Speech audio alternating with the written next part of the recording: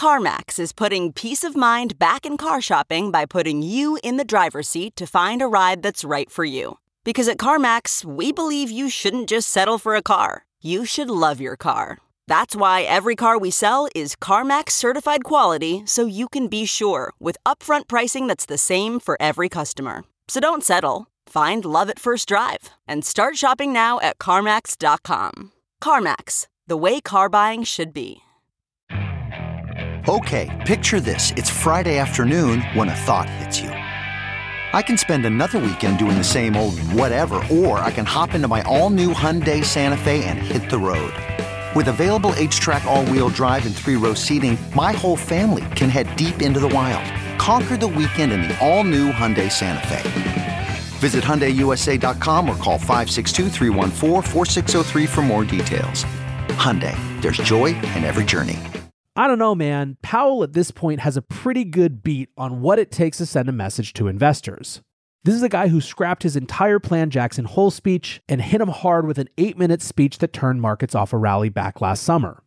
If Powell had wanted to tamp down on markets and really fight the narrative around these loosening financial conditions, I think he would have done so, or at least I think it's a mistake to assume that that was his goal and he somehow missed it. So what could possibly be the explanation then? Welcome back to The Breakdown with me, NLW. It's a daily podcast on macro, Bitcoin, and the big picture power shifts remaking our world. The Breakdown is produced and distributed by CoinDesk. What's going on, guys? It is Thursday, February 2nd, and today we are talking about the first FOMC rate decision of the year and whether Chairman Jerome Powell is finally, truly convinced that he has a chance at a soft landing. Before we get into that, however, if you are enjoying The Breakdown, please go subscribe to it, give it a rating, give it a review, or if you want to dive deeper into the conversation, come join us on the Breakers Discord. You can find a link in the show notes or go to bit.ly/breakdownpod. Welcome back, everyone. I mentioned earlier in the week that this week would be the first really consequential macro week of the year. The reason, of course, is that the Fed's first FOMC meeting was slated for Tuesday and Wednesday. Now, heading into this meeting, the markets were highly convinced that the Federal Reserve was going to continue to decrease its pace of rate hikes by increasing the federal funds target rate by 25 basis points. While this would mean that interest rates were still climbing, by and large, the market was more interested in the trend line than in the specifics. In fact, coming into this meeting, the really big question wasn't so much how much rates would be raised, although of course the Fed could have surprised with a larger than expected hike. Instead, it was about what other signals and communications would there be about how the Fed was thinking about the economy as a whole after a few months of seemingly declining inflation, and more granularly for stocks, what Powell would say about loosening financial conditions over the past few months that led to January's rally. Specifically, markets were waiting to see if Powell would seek to stamp out the enthusiasm, or would he strike a different tone? So what did we get? As expected, the FOMC decided to increase their policy interest rate by 25 basis points, bringing the target range to 4.5 to 4.75%. This represents another step down in the speed of hikes, which had been moving at a blisteringly fast pace of 75 basis points per meeting across 5 consecutive meetings last year, before slowing down to 50 basis points at the previous FOMC meeting in December. Chairman Powell said shifting to a slower pace will better allow the committee to assess the economy's progress towards our goals as we determine the extent of future increases that will be required to attain a sufficiently restrictive stance. Alongside this, Chairman Powell confirmed that quantitative tightening policy would remain steady, rolling Treasury bonds off the Fed's balance sheet as they mature. Now, when it came to that all-important question of what the tone would be, Powell's speech was definitely lacking in the sort of hawkish tone that some pundits were predicting. His prepared remarks remained pretty similar to December's speech with no additional flourishes. He hit the same major notes that we've heard before. The labor market remains too tight. Although wage growth appears to be moderating, the labor force participation rate hasn't improved.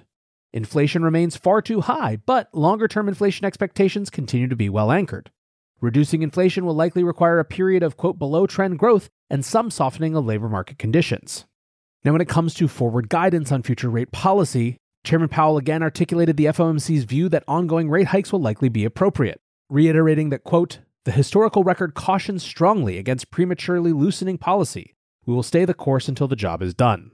Overall, Chairman Powell gave the impression of a data-dependent Fed that is hopeful about recent data, but knows they don't have the full picture yet. So let's now dig a little deeper into the specific areas of discussion, and let's kick it off with the one that has loomed large for the last year, inflation. In the discussion, Powell clearly recognized the improving situation regarding inflation, saying, quote, "The inflation data received over the past 3 months shows a welcome reduction in the monthly pace of increases. While recent developments are encouraging, we will need substantially more evidence to be confident that inflation is on a sustained downward path." Regarding recent data showing a looming risk of recession, Powell said, "That disinflationary process that you now see underway is really at an early stage." He noted that much of the moderation in inflation appears to be simply due to desirable effects like supply chains becoming more functional. Now, while overall headline inflation is clearly moderating, Powell continued to point to non-housing services inflation as evidence that there is still more work to do. Quote, "We have a sector that represents 56% of the core inflation index where we don't see disinflation yet. We don't see it. It's not happening yet.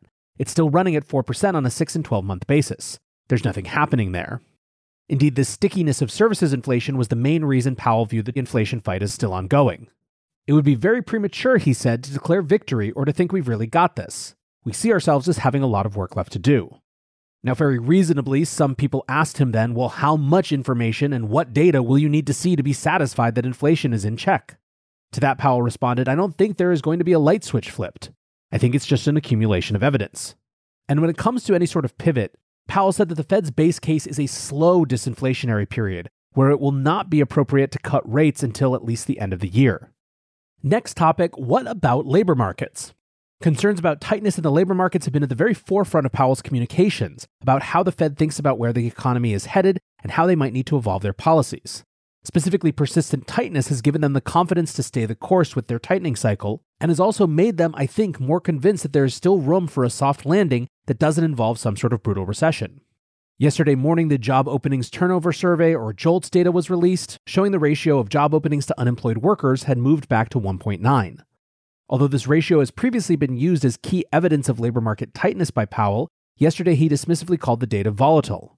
Instead, he continued to categorize the labor market as, quote, too tight, citing high levels of job creation and a high rate of quitting. He did acknowledge a slowdown in wage growth as an early sign of labor market loosening. Asked whether he agreed with Vice Chair Lael Brainard's recent comments that she doesn't see any evidence of a wage price spiral, Powell confirmed the Vice Chair's assessment but added, "Once you see it, you have a serious problem. That's what we can't allow to happen." And then let's talk about those loosening financial conditions. This was, of course, one of the biggest narratives heading into this FOMC meeting. Longer-term Treasury bond rates along with mortgage rates have been falling since October, while U.S. equity markets have been on a continual march higher. Financial conditions indices now stand at comparable levels to when the Fed began their rate hikes back in March last year, after one of the most rapid periods of loosening observed in the 40-year history of the measurement.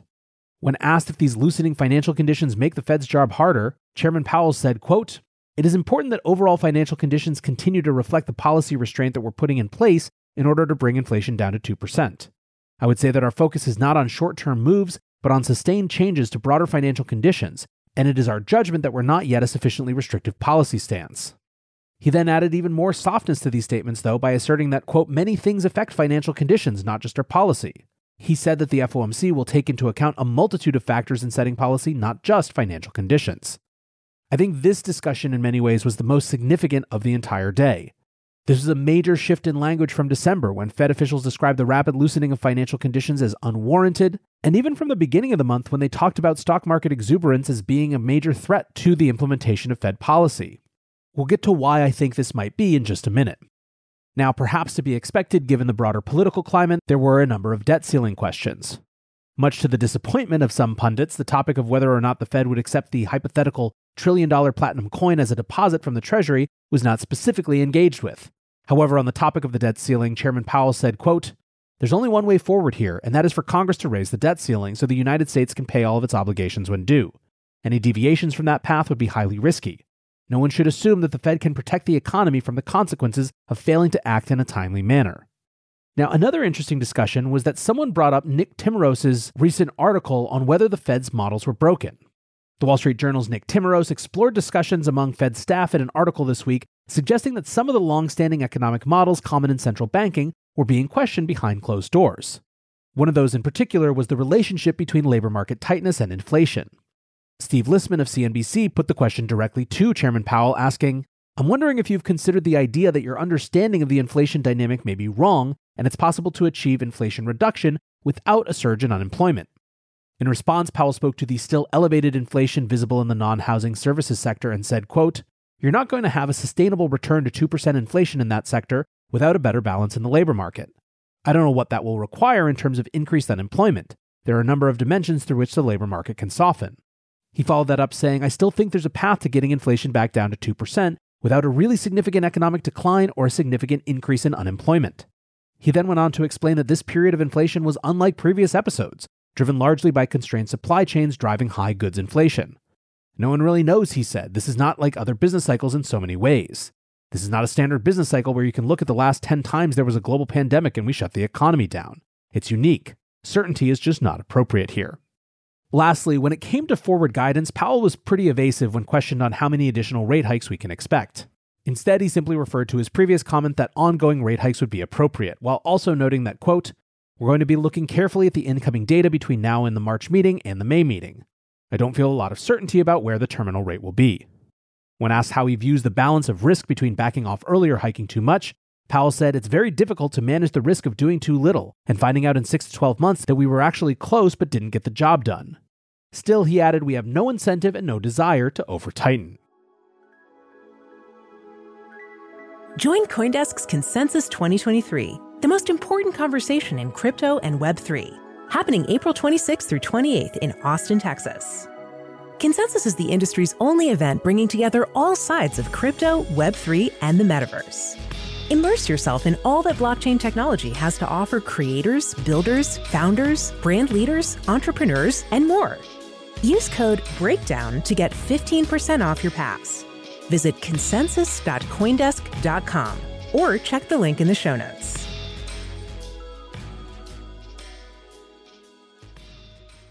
So, what was the market's reaction to this? Well, the lack of overt hawkishness, especially when it was kind of anticipated, definitely spurred markets higher. The S&P 500 was pretty flat when the 0.25% hike was announced, but saw about a 2% pop while Chair Powell delivered his comments. It ended the day up 1%, reaching a 5-month high. The Nasdaq outperformed with a 2% gain on the day, while Bitcoin moved up by more than 3%, hitting 24,000 for the first time since August. Wrightston chief economist Lou Crandall said of Powell's speech, he wasn't objectively dovish, but he wasn't overly combative in pushing that point, and that was enough for the market.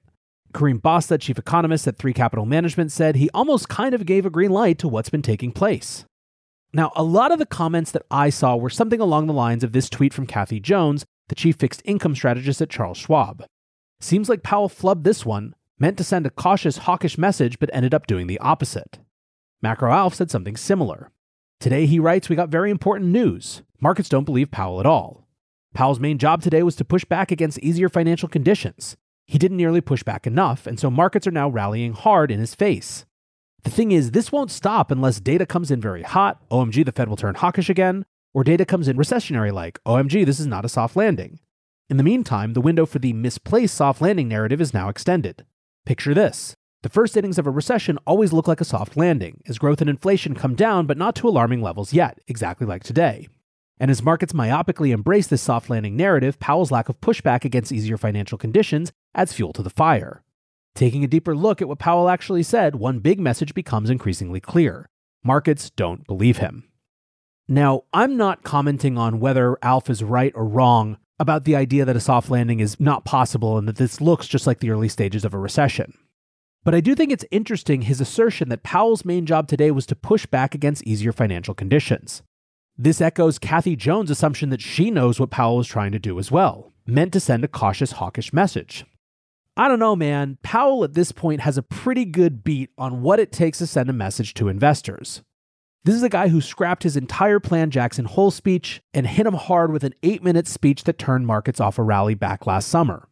If Powell had wanted to tamp down on markets and really fight the narrative around these loosening financial conditions, I think he would have done so, or at least I think it's a mistake to assume that that was his goal and he somehow missed it. So what could possibly be the explanation then? Here's the take of just one podcaster. I think Powell has always conceptually wanted a soft landing. He certainly talked about it lots, but I'm not totally sure he actually thought it was possible. What he's always been sure about is that he didn't want to be Arthur Burns, the Fed chair who took his foot off the brake too soon and let inflation run all over the 1970s. Indeed, if the choice was Burns or Volcker, it was Volcker all the way. I think that for a lot of last year, Powell thought that they were going to have to drive a recession to get demand down enough that it would combat supply chain issues. I think Powell has always believed that the causes of this inflation weren't something that he had done, and so weren't something that he could control. And so that he had to come at the problem with the brute force of demand destruction, which was the only tool in his arsenal. So yes, the soft landing last year for him was a nice narrative, but it might have just been that, a narrative, because you're not allowed to say we got to cause a recession to get this thing done. However, what Powell is flirting with now is the idea that inflation really might be coming down, and labor markets might really be weakening but not totally faltering. And the stock market, for all their bitching, is fine, and so maybe, just maybe, that soft landing is actually on the table in a way that he didn't think was possible last year. And if that's the case, if his soft landing spidey sense is tingling, then this might be exactly the sort of toe-the-line speech that he wanted to deliver to keep nudging towards that possibility. Could be wrong, but to me, that's the most rational read of this, as opposed to he just screwed it up. At the end of the day, only time will tell, but we will certainly be here to watch when it does. I appreciate you guys listening as always, and until tomorrow, be safe and take care of each other. Peace.